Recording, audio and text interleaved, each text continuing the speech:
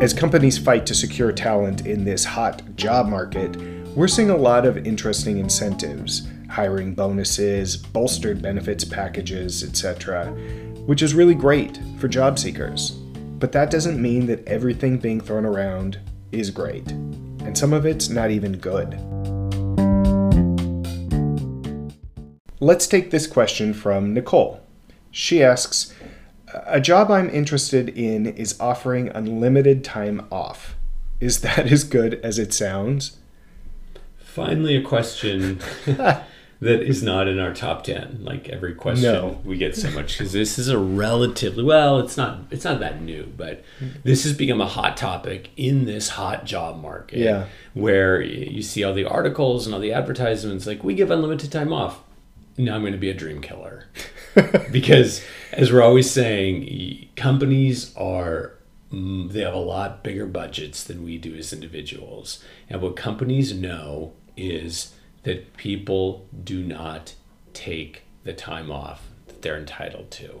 And they've created cultures of kind of fear and resistance around asking for time off. They're putting pressure on senior managers, that's putting pressure on middle managers. It's just making it kind of uncomfortable to be gone for, a week at a time, much less 2 weeks at a time. No, of course you can take all the vacation you're entitled to, but... Yeah. So, this was the case before we got into this time of unlimited time off.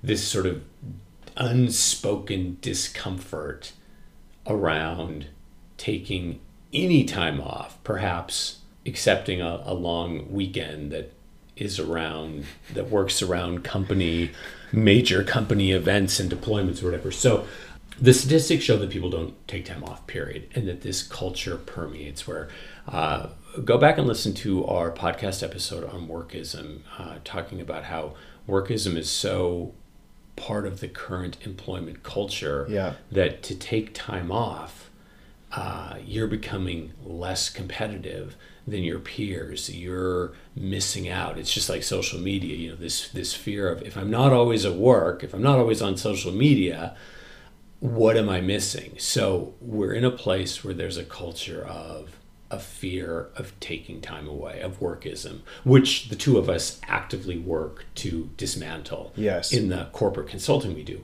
But with that, do not be glamored by unlimited time off. It's something that's attractive to a lot of people. It sounds good, but in practice, it's almost a worse situation than having 2 weeks off or 4 weeks off, because at least when you have that defined time, there's a sense of, no, I am entitled to 3 weeks off a year. And many people will, kind of force themselves to take it. With unlimited time off, everything gets all wiggly jiggly and there's nothing to keep track of. And then at the end of the fiscal year, you look back and realize you've taken 6 days off and half a day to have a root canal.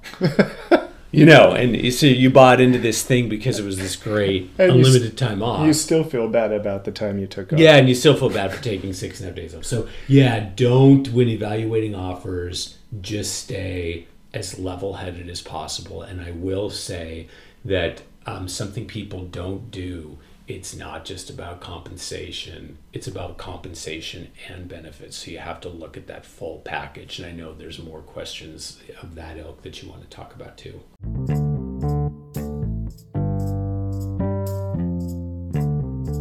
Okay, so a lot of people wonder if they should be more concerned with pay or with a company's culture.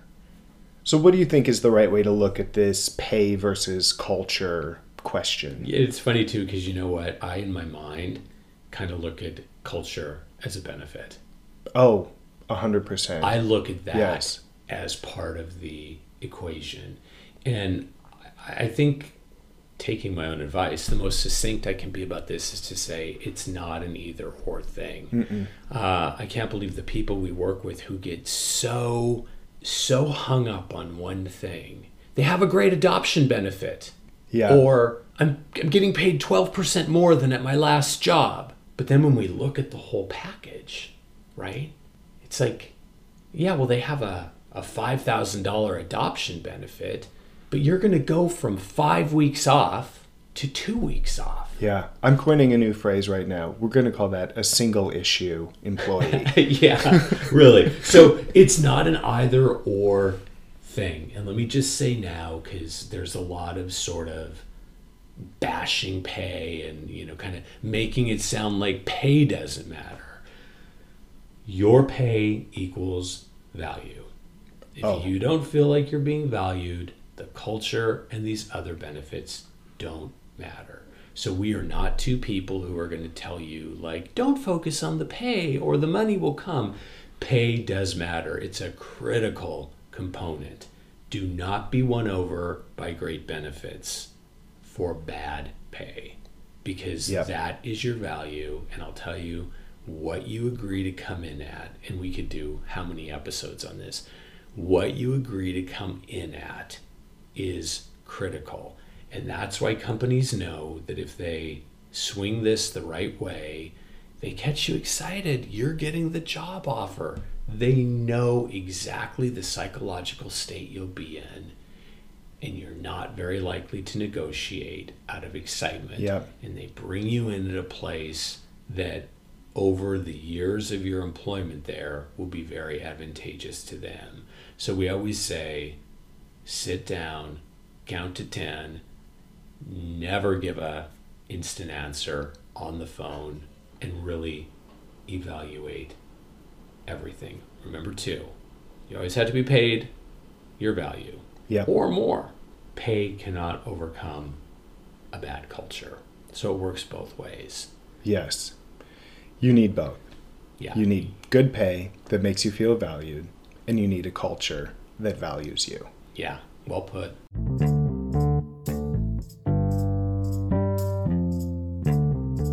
All right, last question.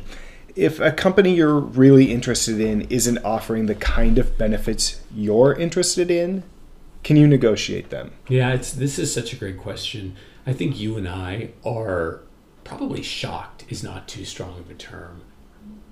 Regularly, when we learn what companies we work with and people we work with who are working for these companies or interviewing, the things they will and won't budge on. And I have gotten to the place in the last few years, this is kind of an arm of the business that I oversee, that everything is negotiable. Sometimes the most surprising things aren't negotiable. So for instance, if you've been an executive at a company or a senior level person and say you've gotten 4 weeks off or 6 weeks off, if another top tier company is going to recruit you over and you're at that level, they'll usually match the vacation you had because, as a seasoned professional with X experience, it's a no-brainer. But there's times when even top tier companies won't budge on that. Yeah, they're like petulant children. Yeah, you've got to come in and as a senior person, you'll start at maybe 3 weeks or 4 weeks, but they will not match your 6 weeks. On the other side of the spectrum, we've worked with companies that will pull a benefit out of thin air. If somebody says, oh, my last company had this benefit or an adoption credit, or let's use that again, or something, and maybe the company won't materialize the benefit, but they'll materialize a financial component to cover the loss of that benefit. So I think the theme here in this podcast is evaluate everything. Pay on the one side, and on the other side, benefits, which includes culture. And look at every single component as being negotiable. Isn't this one of the most exciting ways that we empower candidates?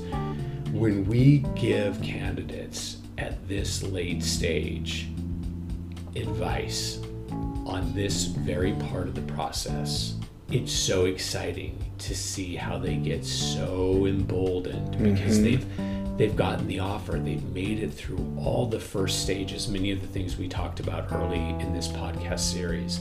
Great job search documents, speaking to their impact succinctly, speaking to the impact they can make at the company succinctly, going through interviews with similar excellence. And now they're at this point where the ball is in their court. So we give them these tips on how to negotiate, a certain amount of time before you accept the offer. No, you're not going to do it on the phone. You're going to do it on your terms, not their terms. And how to get back to every single point with really thoughtful questions that don't turn off the employer. More than anything, show they've made the right decision, because you're thoughtfully, respectfully, just kind of going through all the details of the offer and how they can best align with your needs and your value so that you can feel great about accepting this offer. It's an exciting thing. So when it gets to that point, do not buy into the excitement with a desperate yes. Don't pressure out. Yeah, this is when things get really exciting and the ball is totally in your court.